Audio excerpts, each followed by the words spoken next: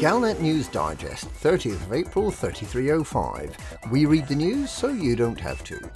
In this week's news, seals issue canopy warning. Hobson's choice at Zendy. Handbags at dawn in alliance clash. Ship stolen. No one hurt. All aboard the Gnosis.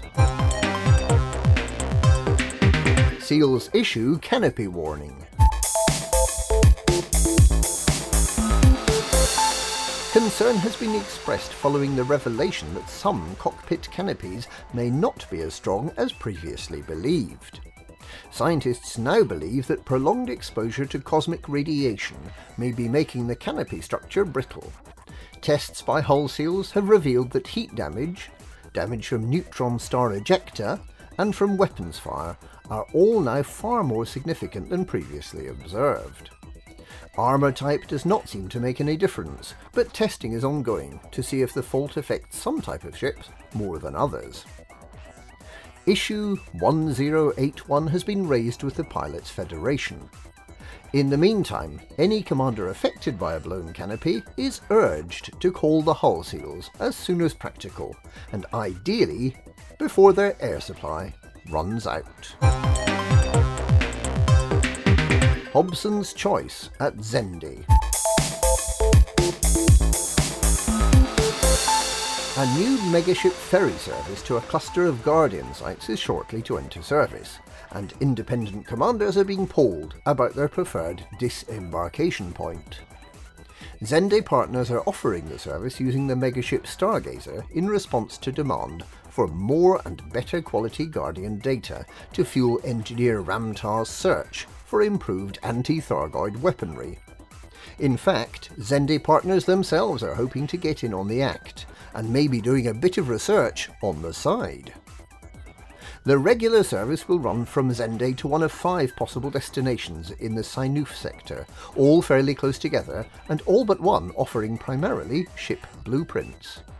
The exception, Sinuf GT-H B43-1, offers module blueprints. Although there doesn't seem to be any great advantage of one destination over another, the ferry service should prove invaluable to commanders wanting to help with research, or who simply want to earn the right to use Guardian hybrid technology. Commanders may vote now, or wait until Thursday, when Stargazing Tours will launch their brochure. Handbags at dawn in alliance clash. Prime Minister Edmund Mahon has quashed the Alliance President's demands for additional defence spending. President Gibson Kincaid, whose role is largely diplomatic and symbolic, has become vocal in recent weeks, attempting to steer the Assembly to take a more hawkish outlook and to fund the building of whole new Alliance fleets.